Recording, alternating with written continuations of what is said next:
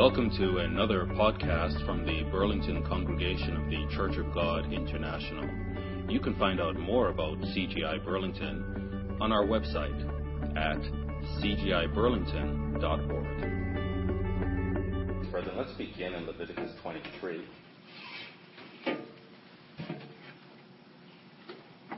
Where we see the instruction for us to keep God's holy days, and in particular, this Day of Atonement, beginning in verse 26, where the scripture says, "The Lord spoke to Moses, saying, Also on the 10th day of this 7th month, there shall be a day of atonement. It shall be a holy convocation unto you, and you shall afflict your souls and offer an offering made by fire unto the Lord." So here we are, a convocation. We're all fasting, and we've made our offering. You shall do no work in that same day, for it is a day of atonement, to make atonement for you before the Lord your God. For whatsoever soul it be that shall not be afflicted in that same day, he shall be cut off from among his people. And whatsoever soul it be that does any work in that same day, the same soul will I destroy from among his people.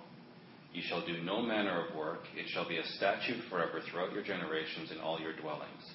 It shall be unto you a Sabbath of rest, and you shall afflict your souls. In the 9th day of the month at even, from even unto even, shall you celebrate your Sabbath. So again, the book of Leviticus is answering the question, how does sinful man dwell with a holy God?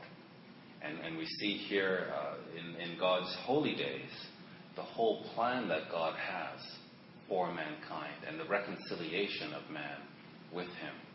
So prior to this, we know from earlier readings, we have the Passover.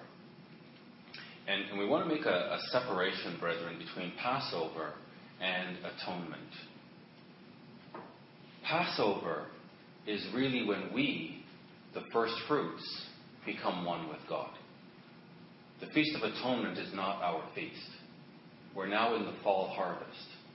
The Feast of Atonement is the reconciling and the at-one-ment of the world through Christ. So Passover, we have already had our atonement through Passover. Then the days of unleavened bread, where with the power of Christ, we're working to drive sin out of our lives and repent. Pentecost, we receive the Holy Spirit, and this is the spring harvest. And now comes trumpets with the return of Christ. When Christ returns, those who have died in Christ before us, they will change first. Then we will, or they'll be resurrected, and we will be changed, and we will meet Christ in the air, and we will basically have war with the world to subdue the world. And the world will come under the government of Christ. And now the question is, how do we have sinful man dwell with Christ on earth? And that is the necessity of atonement.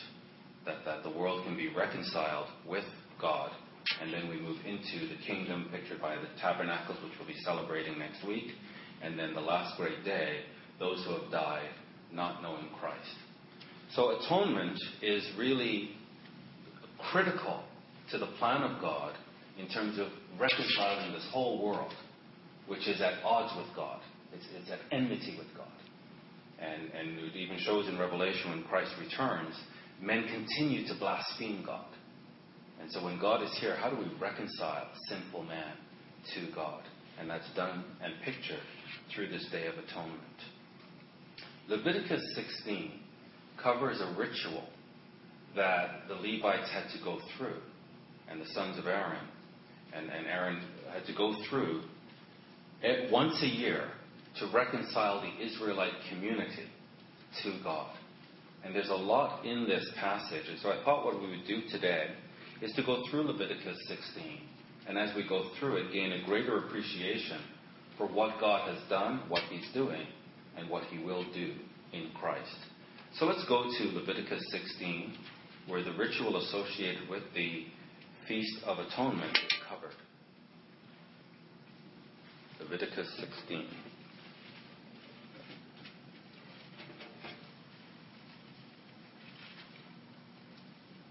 And we'll take this more like a Bible study and just go through verse by verse. Verse 1. The Lord spoke to Moses, after the death of the two sons of Aaron, who died when they approached the Lord. So this is pictured in Numbers 26, where the sons of Aaron were somewhat disrespectful and presumptuous in approaching God, and God killed them. This is a holy God, and we need to be very circumspect about how we approach him and relate to him. And so the Lord spoke to Moses after the death of the two sons of Aaron who died when they approached the Lord. The Lord said to Moses, "Tell your brother Aaron that he is not to come whenever he chooses into the most holy place, behind the curtain in front of the atonement cover on the ark, or else he will die." So I think, having witnessed his two sons die, Aaron is paying attention to this and realizing this is very serious, what he is being asked to do. "For I will appear in the cloud over the atonement cover." And this word atonement, it's an English word, and it actually means at one meant. So it is being at one with God. The Hebrew word is the word kafar, and it means to cover, or to expiate, to placate, or cancel, to appease. King James uses the word propitiation. A propitiation. It's where we have done something which angers God, and we're able to make an appeasement. And so that's what atonement is. It's an appeasement to God. Sin angers God, and sin incurs the death penalty. And this is a way now that we can live with a holy God, even though we're sinful. Verse 3. "This is how Aaron is to enter the most holy place." There's a specific way. "He must first bring a young bull for a sin offering, and a ram for a burnt offering. He is to put on the sacred linen tunic with linen undergarments next to his body. He is to tie the linen sash around him and put on the linen turban. These are sacred garments. So he must bathe himself with water before he puts them on." So unlike his sons, he can't just approach the holy place. This is a holy God. And so he is to bathe first. He's to put on linen garments. And then he's to bring a bull offering for a sin offering and a ram for a burnt offering. So he has to do all of this for himself just to approach God and able to carry out the atonement service. Verse 5. So, bottom of verse 4. Again, these are sacred garments. He must bathe himself with water before he puts them on. "From the Israelite community, he is to take 2 male goats for a sin offering and a ram for a burnt offering." So first he has to have for himself, and now he's doing for the community. Verse 6. "Aaron is to offer the bull for his own sin offering, to make atonement for himself and his household." So this is a most holy God. Aaron is the high priest, but Aaron is sinful. And so Aaron's sin itself has to be dealt with in order for Aaron to officiate on behalf of the community. So we're going to have the whole community become at one with God, but we've got a sinful priest who has to officiate. So God needs the sin of the priest dealt with so that the priest can come into his presence and then officiate the service. Then, verse 7, "He is to take the 2 goats and present them before the Lord at the entrance to the tent meeting." So there are 2 goats that he is to take from the community, and God tells him to present these 2 goats before the Lord at the entrance of the tent meeting. Verse 8 is interesting. So there's these 2 goats. They're identical. And verse 8 says, Aaron is to cast lots for the 2 goats. So this is not a decision that Aaron is to make, to say, well, I think I'll use this goat this way and this goat this other way. It's not Aaron's choice. He is just to cast lots for the 2 goats. 1 lot for the Lord, and the other, and it says here in my translation, for the scapegoat. This is an unfortunate translation. I think we all know the actual Hebrew word is azazel. So he's to cast lots One lot is to be for the Lord, the other is not for the Lord. It's the azazel. So we've got two goats. They look the same. It's not Aaron's choice. God is going to tell him, this one is for the Lord, this one is the azazel. And let's just compare this. And there's a bit of confusion about this where you'll hear sometimes people say both goats represent the Lord. And the scripture makes it very clear that's not the case. One goat represents the Lord. The other is the azazel. And turn to 2 Corinthians 11. 2 Corinthians 11.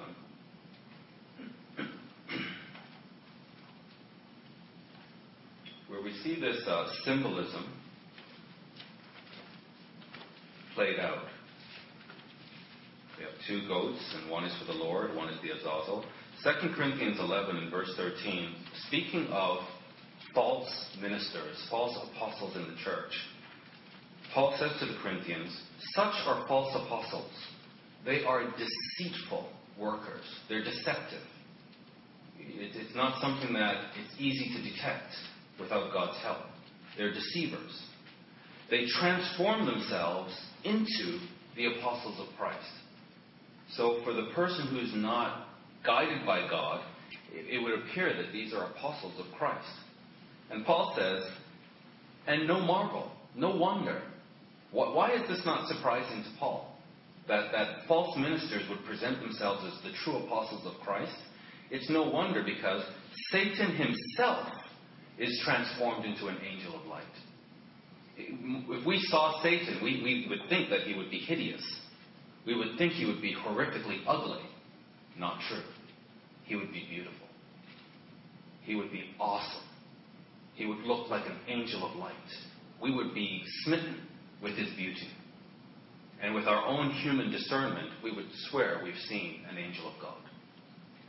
And because he does that, Paul is saying it's no wonder that there are people walking around, human beings walking around, presenting themselves as apostles of Christ, as ministers of Christ, and they are ministers of the devil, doing a deceptive work. Therefore, verse 15, it is no great thing if his ministers also be transformed as the ministers of righteousness, whose end shall be according to their works. So there are many ministers today, many, who claim to be ministers of Christ. How do you know? Which ministers really are ministers of Christ? Everybody says we should love the Lord, praise the Lord. Well, which ones are true? Only God, through his Spirit, can help us discern. On our own, sounds good to me. That one sounds good too. Oh, that one sounds great. Who knows? We need God to help us to discern. And let's look at this at Proverbs 16.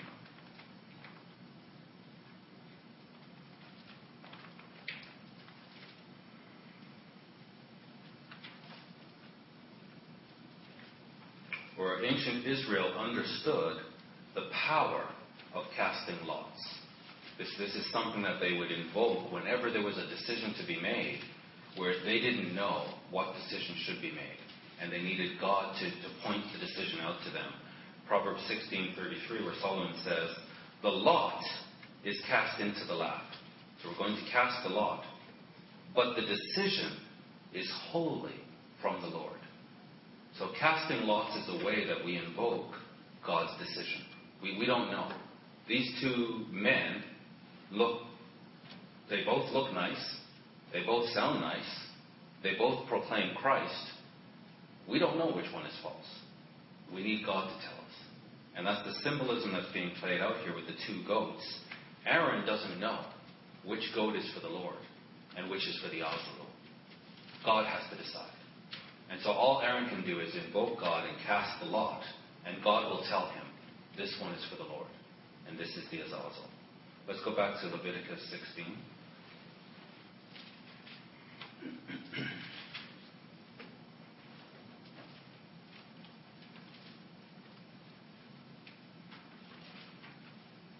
So we have two goats in front of the high priest, he casts his lot, and the lot determines which is which.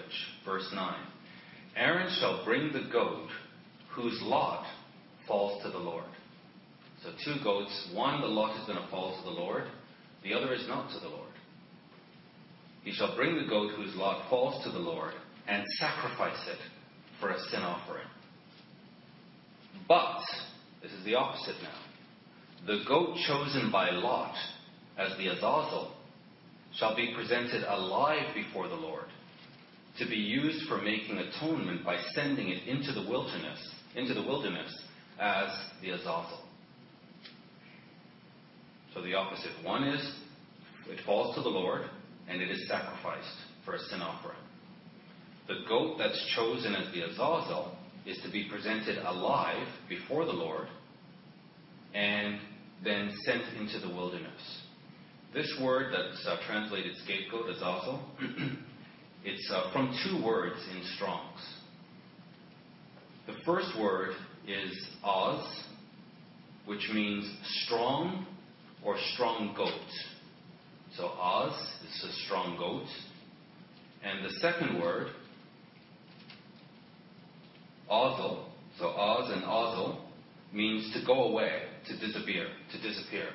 So Azazel is to have a strong goat disappear. That's what the Hebrew means.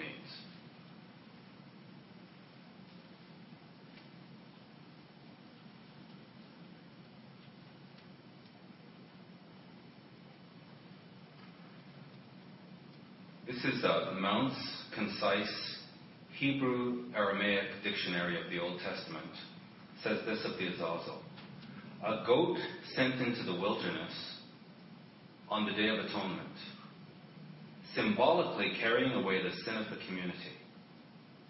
Some see this word as the name of the desert spirit, Azazel, to whom the goat is sent. So there was an understanding that demons were in the desert, and they were taking this goat and sending it back to the demons, from which all the sins, the source of sin, is Satan. And so they're placing all the sins, Aaron is to pronounce all the sins of Israel on this goat and send it back into the wilderness, which is where the demons dwell. The concise dictionary of classical Hebrew simply translates Azazel as a demon. Azazel is a demon. Here in the this is I forget what TWOT stands for now. There's another reference book, I forget what. Does anybody know TWOT? OT must be Old Testament. I don't know. Okay, I'll find out. Anyway, here's what it says in this reference book. The rabbinic interpretation has generally considered this word to designate the place to which the goat was sent. So that they thought that Azazel meant the desert, a solitary place. The final possibility is to regard this word as designating a personal being, so as to balance the word Lord.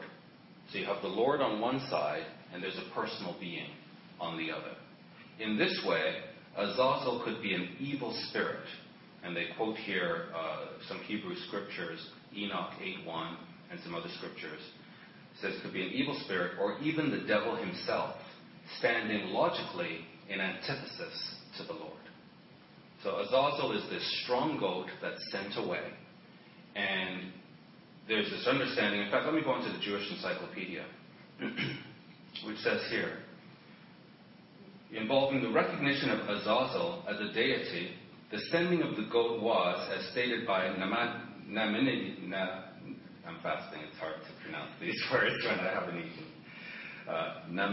Namanides, a symbolic expression of the idea that the people's sins and their evil consequences were to be sent back to the spirit of desolation and ruin, the source of all impurity.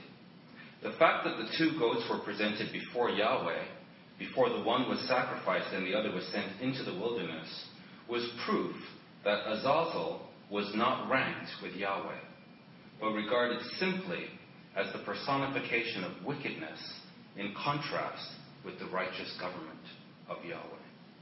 That was the Jewish encyclopedia. The Jewish Virtual Library says, God gets a burnt offering, while Azazel gets a sin offering. This view is reinforced by the widespread belief that the wilderness was the habitat of demons. The demonic identification would indicate that the original purpose of the ritual was to get rid of the evil by banishing it to its original source. So the Hebrews understood that in the wilderness, that's where demons dwelt. And since Satan is the source of evil, all of this sin is pronounced on this goat, and it's sent back into the wilderness, which is where Satan is dwelling. Look at Leviticus 17.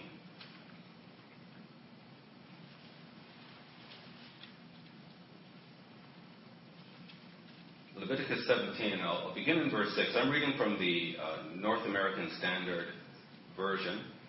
King James will be slightly different. And the priest shall sprinkle the blood on the altar of the Lord at the doorway of the tent of meeting, and offer up the fat in smoke as a soothing aroma to the Lord. And they shall, this is speaking about Israel, they shall no longer sacrifice their sacrifices to the goat demons with which they play the harlot. So there was this understanding that Israelites were sacrificing to goat demons in the wilderness. They shall no longer sacrifice their sacrifices to the goat demons with which they play the harlot. They shall be a permanent statute to them throughout their generations. And so this is substantiating the understanding that demons were in the wilderness, and there was a time here where Israelites were actually caught up sacrificing to these demons. And then finally, to put a final point on this, let's go to Revelation 20.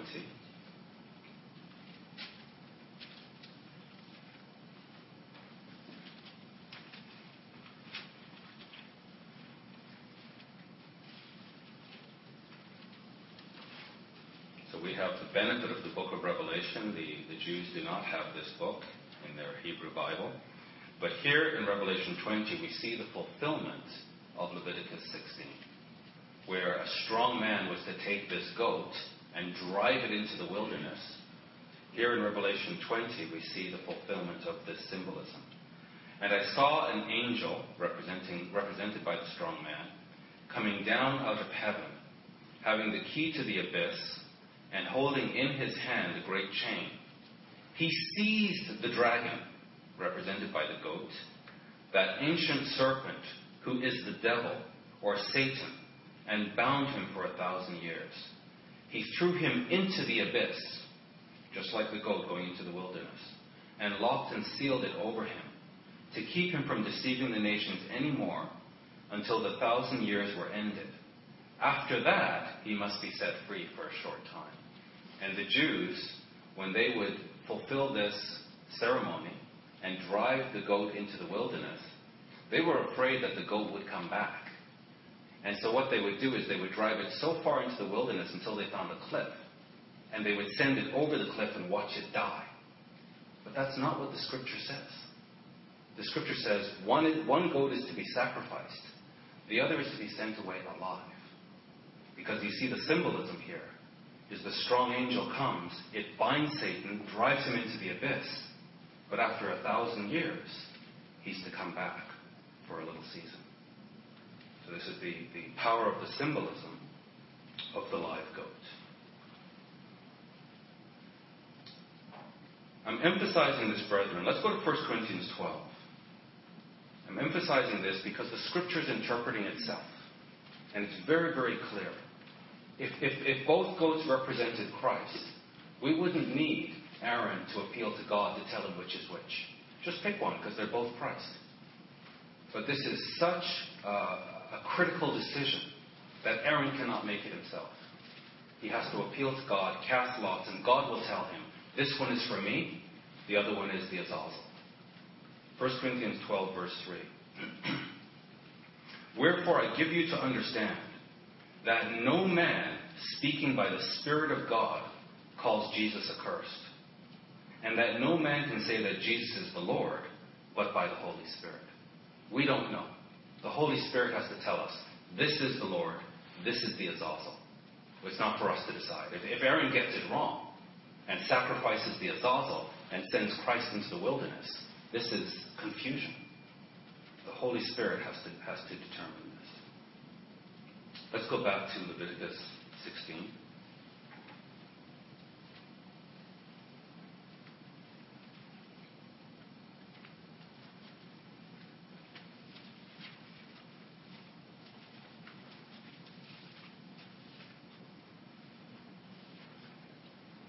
Verse 11. So after he has determined which goat is which, Aaron shall bring the bull for his own sin offering, to make an atonement for himself and his household. And he is to slaughter the bull for his own sin offering. So Aaron is inadequate as the high priest, because he's sinful. And the only thing that can make him adequate is if he first sacrifices his own sin offering. And then that atones him and reconciles him with God, and now he can continue with the service. Verse 12, he is to take a censer full of burning coals from the altar before the Lord, and 2 handfuls of finely ground fragrant incense, and take them behind the curtain. He is to put the incense on the fire before the Lord, and the smoke of the incense will conceal the atonement cover above the tablets of the covenant law, so that he will not die. He is to take some of the bull's blood, and with his finger sprinkle it on the front of the atonement cover. You know, I'm so sorry for the Jews who do not accept Jesus Christ. I think if the Jew, or when the Jews accept Christ, they will understand his sacrifice at a level far more deeply than we do. We just, you accept the Lord, say this little prayer, you can accept the Lord and you're saved. The Jews understand how bloody an affair sin is. And to say that Christ is our atonement, right away they get it. They understand. For us, we have to work at this to understand this. We have to really appreciate how much death and blood and gore is involved here. And then we'll really grasp what Christ has done for us and what he's going to do for the world, even while we were enemies of Christ. And while this whole world is at enmity with Christ, he has sacrificed himself to reconcile them to him. He is to take some of the bull's blood and with his finger sprinkle it on the front of the atonement cover. Then he shall sprinkle some of it with his finger 7 times before the atonement cover. He shall then slaughter the goat for the sin offering, for the people. This is Christ. He shall slaughter the goat. And you can imagine how it's crying out in agony and blood is going everywhere. And this is done before God so that there can be a propitiation, an appeasement for our sins, for the sin of the whole community, and in this case, the whole world, ultimately. He shall slaughter the goat for the sin offering, for the people, and take its blood behind the curtain, and do with it as he did with the bull's blood. He shall sprinkle it on the atonement cover and in front of it. And I know Pastor Murray gave us a sermon at Passover time on the importance of blood. And let's just review that quickly in Leviticus 17. We'll come back to 16 in a second. But in Leviticus 17 and verse 10, God says here, if any one of the house of Israel or of the strangers who sojourn among them eats any blood, I will set my face against that person who eats blood, and I will cut him off from among his people. Why? For the life of the flesh is in the blood. The life is in the blood. And I have given it to you on the altar to make atonement for your souls. For it is the blood that makes atonement by the life. So when they were bringing these bulls and these goats and these sin offerings and burnt offerings, it was the blood that was making atonement for them. And it's Christ's blood that's our Passover. That's how we have become reconciled to God, because of the life that was in Christ's blood. And really, I'm the one who should be sent to death. But Christ's blood covers me. And so I can live forever. and you can live forever because of the life that was in Christ's blood. Back to verse 16. So that goat is slain, and the life that was in its blood is what's making atonement for the community. Verse 16 of Leviticus 16. In this way, he will make atonement for the most holy place because of the uncleanness and rebellion of the Israelites. Whatever their sins have been, Aaron is now in a position where he can make atonement for the whole community. And this is picturing that whatever sins men have committed, here in Canada, in the United States, in Africa, in Europe, all around the world, all sins will be atoned for by the blood of Christ. How do we dwell with a most holy God who cannot abide with sin? Blood must be shed. And if I shed my own blood, well, then I can't abide with Christ. But if Christ, the Creator, sheds his blood for me, well, now I have hope in the blood of Christ. And we have hope through that's pictured for us through the Passover, but here it's pictured for the world through the Day of Atonement.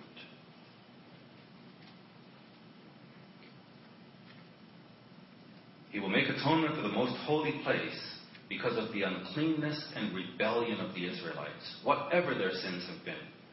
He is to do the same for the tent of the meeting, which is among them in the midst of their uncleanness. No one is to be in the tent of the meeting from the time Aaron goes in to make atonement for the most holy place until he comes out, having made atonement for himself, his household, and the whole community of Israel. I think I've heard there's a Jewish tradition that when the high priest goes in on the Day of Atonement, they tie a rope to his leg.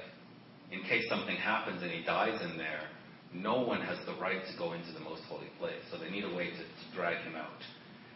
So this is only the high priest can do this. Verse 18. Then he shall come out to the altar that is before the Lord and make atonement for it. He shall take some of the bull's blood and some of the goat's blood and put it on all the horns of the altar. He shall sprinkle some of the blood on it with his finger 7 times to cleanse it and to consecrate it from the uncleanness of the Israelites. And again, it's answering the question, how does sinful man dwell with a most holy God? And this is how, through this ceremony of purification. And when Christ returns after the day of trumpets, Christ is on the earth. How does sinful man dwell with Christ on the earth? Through the Day of Atonement. And what it pictures. Verse 20. When Aaron has finished making atonement for the most holy place, the tent of the meeting and the altar, he shall bring forward the live goat.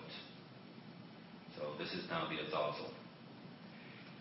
He is to lay both hands on the head of the live goat and confess over it all the wickedness and rebellion of the Israelites. So Christ has been shed, symbolically. His blood atones now for the community. And now we have the azazel goat. And we take all of that wickedness that has been atoned for, and we put it back on the head of the source of that wickedness, which is the azazel.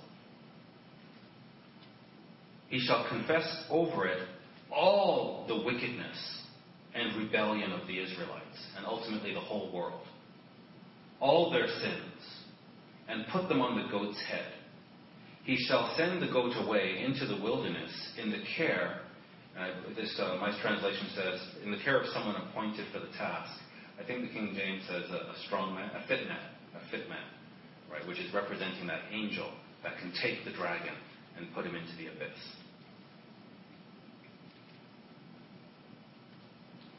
Verse 22. The goat will carry on itself all their sins to a remote place, and the man shall release it in the wilderness. Verse 23. Then Aaron is to go into the tent of meeting and take off the linen garments he put on before he entered the most holy place, and he is to leave them there. He shall bathe himself with water in the sanctuary area, and put on his regular garments. Then he shall come out and sacrifice the burnt offering for himself and the burnt offering for the people, to make atonement for himself and for the people. He shall also burn the fat of the sin offering on the altar. And just an aside, as they do this here in the tent, but when they have the temple and they have it all set up in the same way, when the Babylonians and the Romans came and destroyed the temple wasn't really unique in the sense that all of the different nations had temples, and they had places where they did their animal sacrifices. What was shocking about the Israelite temple was when they went into the most holy place, there was no idol there. That God dwelt there. And the Israelites understood that. Whereas all these other nations, when they went into their quote-unquote holy place, there'd be some kind of idol there, and that's what the Romans would go in and destroy, or the Babylonians would go in and destroy. When they did it to Israelite temple, there's nothing there. Because this is a real relationship with the God of the universe. And so he instructs them how to coexist with him. Let's look at this symbolism reflected, brethren, in the New Testament.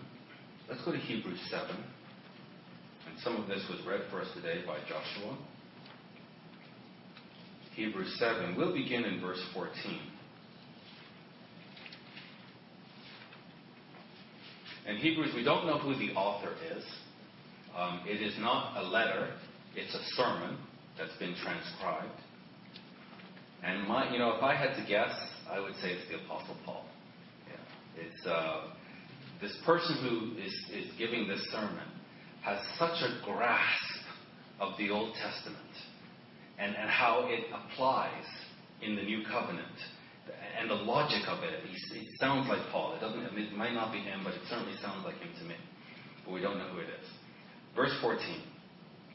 It says, "It is evident that our Lord was descended from Judah." That's a problem. Because the priest must be descended from Aaron. And here we have our Lord is descended from Judah. So this is going to take someone who understands how to reconcile our high priest coming through the line of Judah, when it's very clear the priest must come through the line of Levi. And in particular, the high priest comes through the Aaronic line. So he says here, it's evident that our Lord was descended from Judah. And in connection with that tribe, Moses said nothing about priests. There's no instruction in the Old Testament that priests come through Judah. So we have a problem here. Verse 15. This becomes even more evident when another priest arises in the likeness of Melchizedek, who has become a priest not on the basis of a legal requirement concerning bodily descent, but by the power of an indestructible life. Melchizedek lives forever. For it is witnessed of him, you are a priest forever after the order of Melchizedek. So our high priest comes from a higher order than the Levitical order. He comes from the order of Melchizedek. For on the one hand, a former commandment is set aside because of its weakness and uselessness. These are fighting words. Wow. This is useless. For the law made nothing perfect. But on the other hand, a better hope is introduced through which we draw near to God. And it was not without an oath. For those who formerly became priests were made such without an oath. They were just made priests. But this one was made a priest with an oath by the one who said to him, "The Lord has sworn and will never change his mind. You are a priest forever." So Christ's priesthood came through an oath by God that he is a priest after the order of Melchizedek forever. This makes Jesus the guarantor of a better covenant. It's a better agreement. The former priests were many in number. Why were there so many former high priests? Why? Because they were prevented by death from continuing in office. Uh-oh, there goes another one. We need a new high priest. Okay, great. He served for a while. Heart attack. We need another high priest. So they are prevented from serving because of death.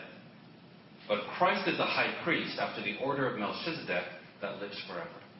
So he is a higher order high priest. And he was granted his priesthood by an oath.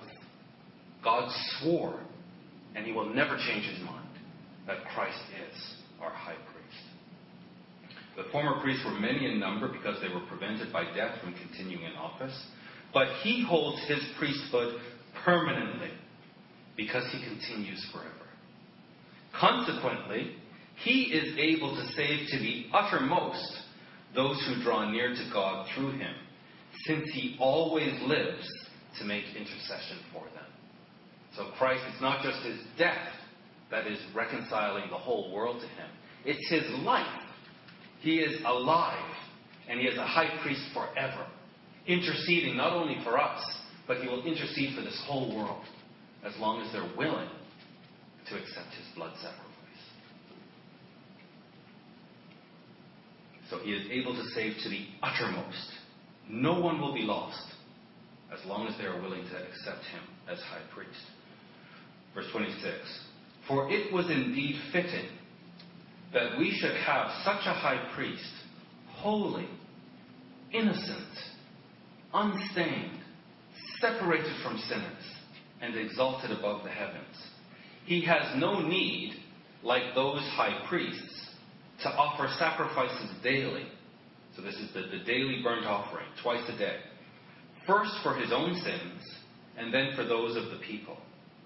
Since he did this once for all when he offered up himself.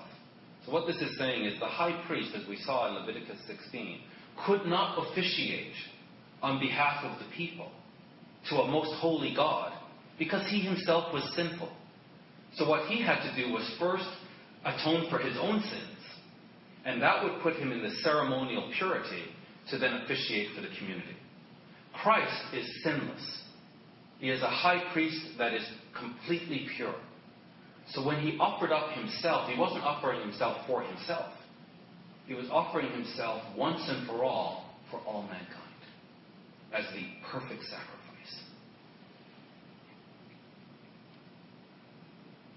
I don't know how the Jews would listen to this and how they would not see the power of the logic. But I guess once you're locked into a certain paradigm, it's hard to come out of it. But this is powerful reasoning. He has no need, like those high priests, to offer sacrifices daily, first for his own sins and then for those of the people, since he did this once for all when he offered up himself. For the law appoints men in their weakness as high priests. But the word of the oath, which came later than the law, appoints a son who has been made perfect forever. Now the point in what we are saying is this. This is the point. We have such a high priest, one who is seated at the right hand of the throne of the majesty in heaven, a minister in the holy places, in the true tent that the Lord set up, not man. So Aaron and the high priest were officiating in the tent that Moses set up and his helpers. Christ officiates in the true tent that the Lord set up, the tent in heaven. And this is the quality of the high priest that we have. And again, our atonement was at the time of Passover. This is now picturing his ability to reconcile the whole world to God. Let's go to Romans 5.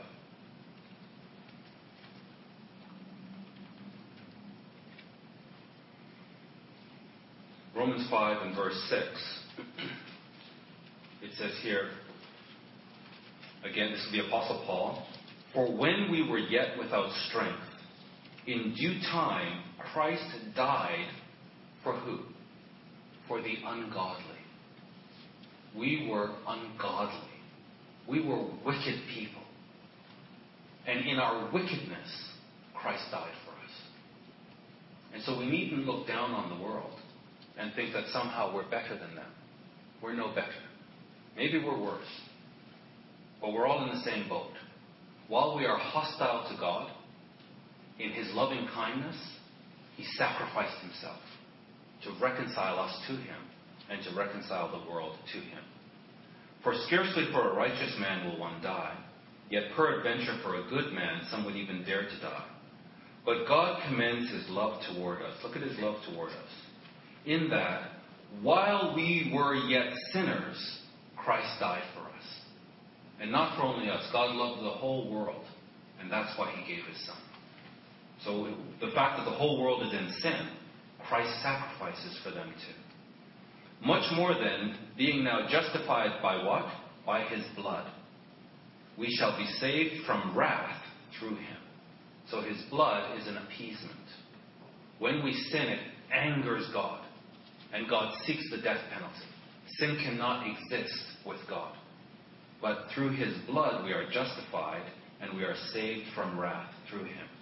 For if when we were enemies, we were reconciled to God by the death of his Son, much more being reconciled, we shall be saved by his life.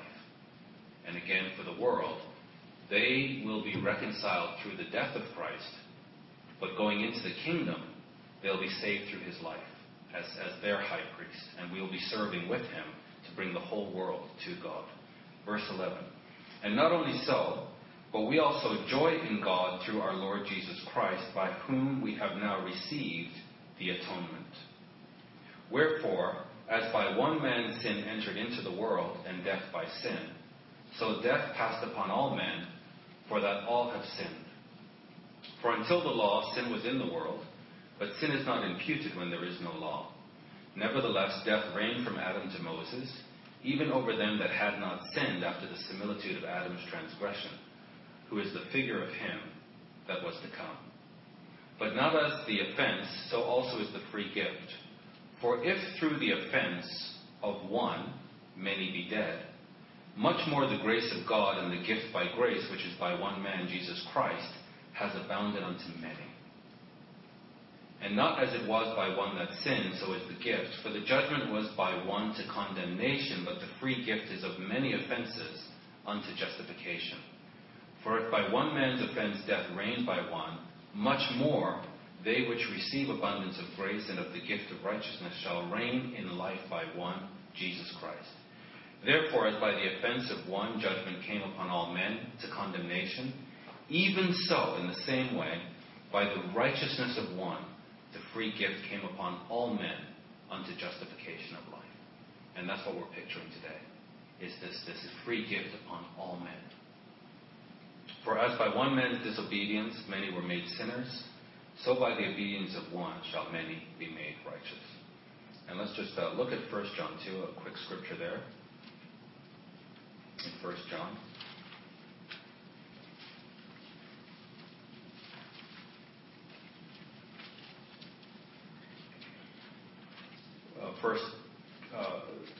Chapter 2, verse 1. My little children, these things I write to you that you sin not. And if any man sin, we have an advocate with the Father, Jesus Christ the righteous. And he is the propitiation, or the atonement, the appeasement for our sins. So we have that. When we accept Christ at Passover, he is our propitiation. We can have a relationship with God because he is our Passover. And not for ours only, but also for the sins of the whole world. This is the atonement. Christ sacrifices for the whole world, and God's wrath with the world will be appeased through Christ's sacrifice. Just flip to chapter 4, 1 John 4.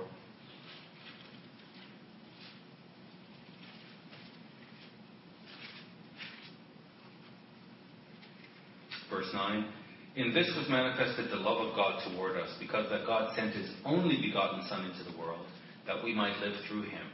Herein is love, not that we loved God, but that he loved us, and sent his Son to be the propitiation for our sins, and the sins of the whole world.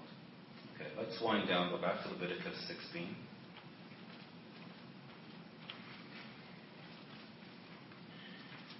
So we saw the power of this symbolism of the two goats.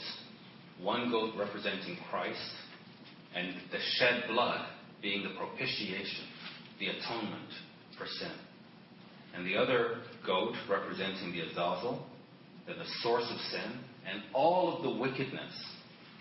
After the goat representing Christ is sacrificed, all of the wickedness of Israel, representing the world, is then put on the Azazel. And let's go back to Leviticus 16, and we'll wind down in verse 26.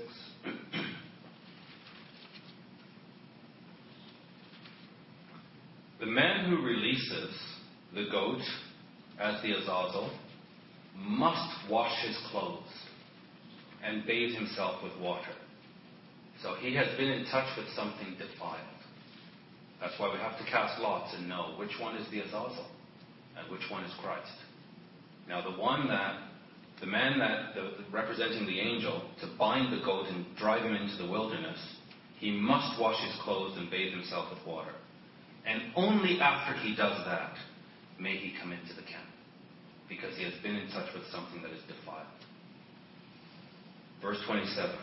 The bull and the goat for the sin offerings, whose blood was brought into the most holy place to make atonement, must be taken outside the camp. Their hides, flesh, and intestines are to be burned up.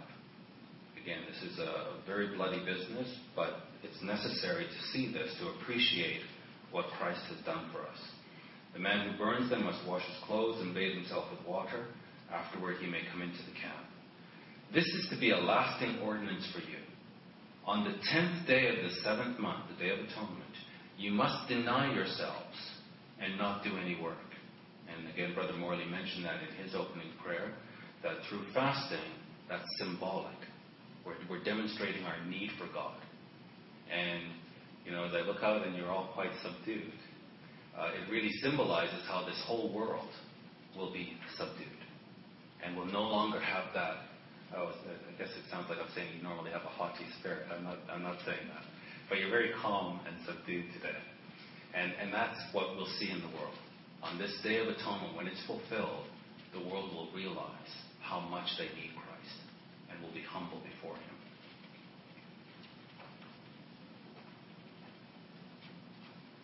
On the 10th day of the 7th month, you must deny yourselves and not do any work, whether native born or a foreigner residing among you. Because on this day atonement will be made for you to cleanse you. Then before the Lord you will be clean from all your sins. It is a day of Sabbath rest, and you must deny yourselves. It is a lasting ordinance. The priest who is anointed and ordained to succeed his father as high priest is to make atonement. He is to put on the sacred linen garments and make atonement for the most holy place, for the tent of meeting and the altar, and for the priests and all the members of the community. This is to be a lasting ordinance for you. Atonement is to be made once a year for all the sins of the Israelites. And it was done as the Lord commanded Moses. In just a few days, brethren, we will be celebrating the Feast of Tabernacles. And what we're celebrating with the Feast of Tabernacles is God tabernacling with mankind. How does a sinful mankind coexist with a most holy God? This very strange ceremony that we find in Leviticus 16 was given to the children of Israel. Because of all the nations on the earth, only Israel did God have a relationship with. And He showed them how a sinful mankind can coexist with the most holy God. It's because of His tremendous love, His willingness to have His Son's blood shed, and that the life that was in that blood to make atonement for us, to make atonement for the whole world. And so we now have a relationship with God. And ultimately, as we see in the Feast of Tabernacles, the whole world will be reconciled to God. And brethren, as first fruits, we have the tremendous honor and the distinct privilege of co-ministering with our high priest, Jesus Christ, to reconcile the whole world and make an atonement. This has been a podcast from the Burlington congregation of the Church of God International. We hope you are blessed by it. To find out more about CGI Burlington, visit our website at cgiburlington.org.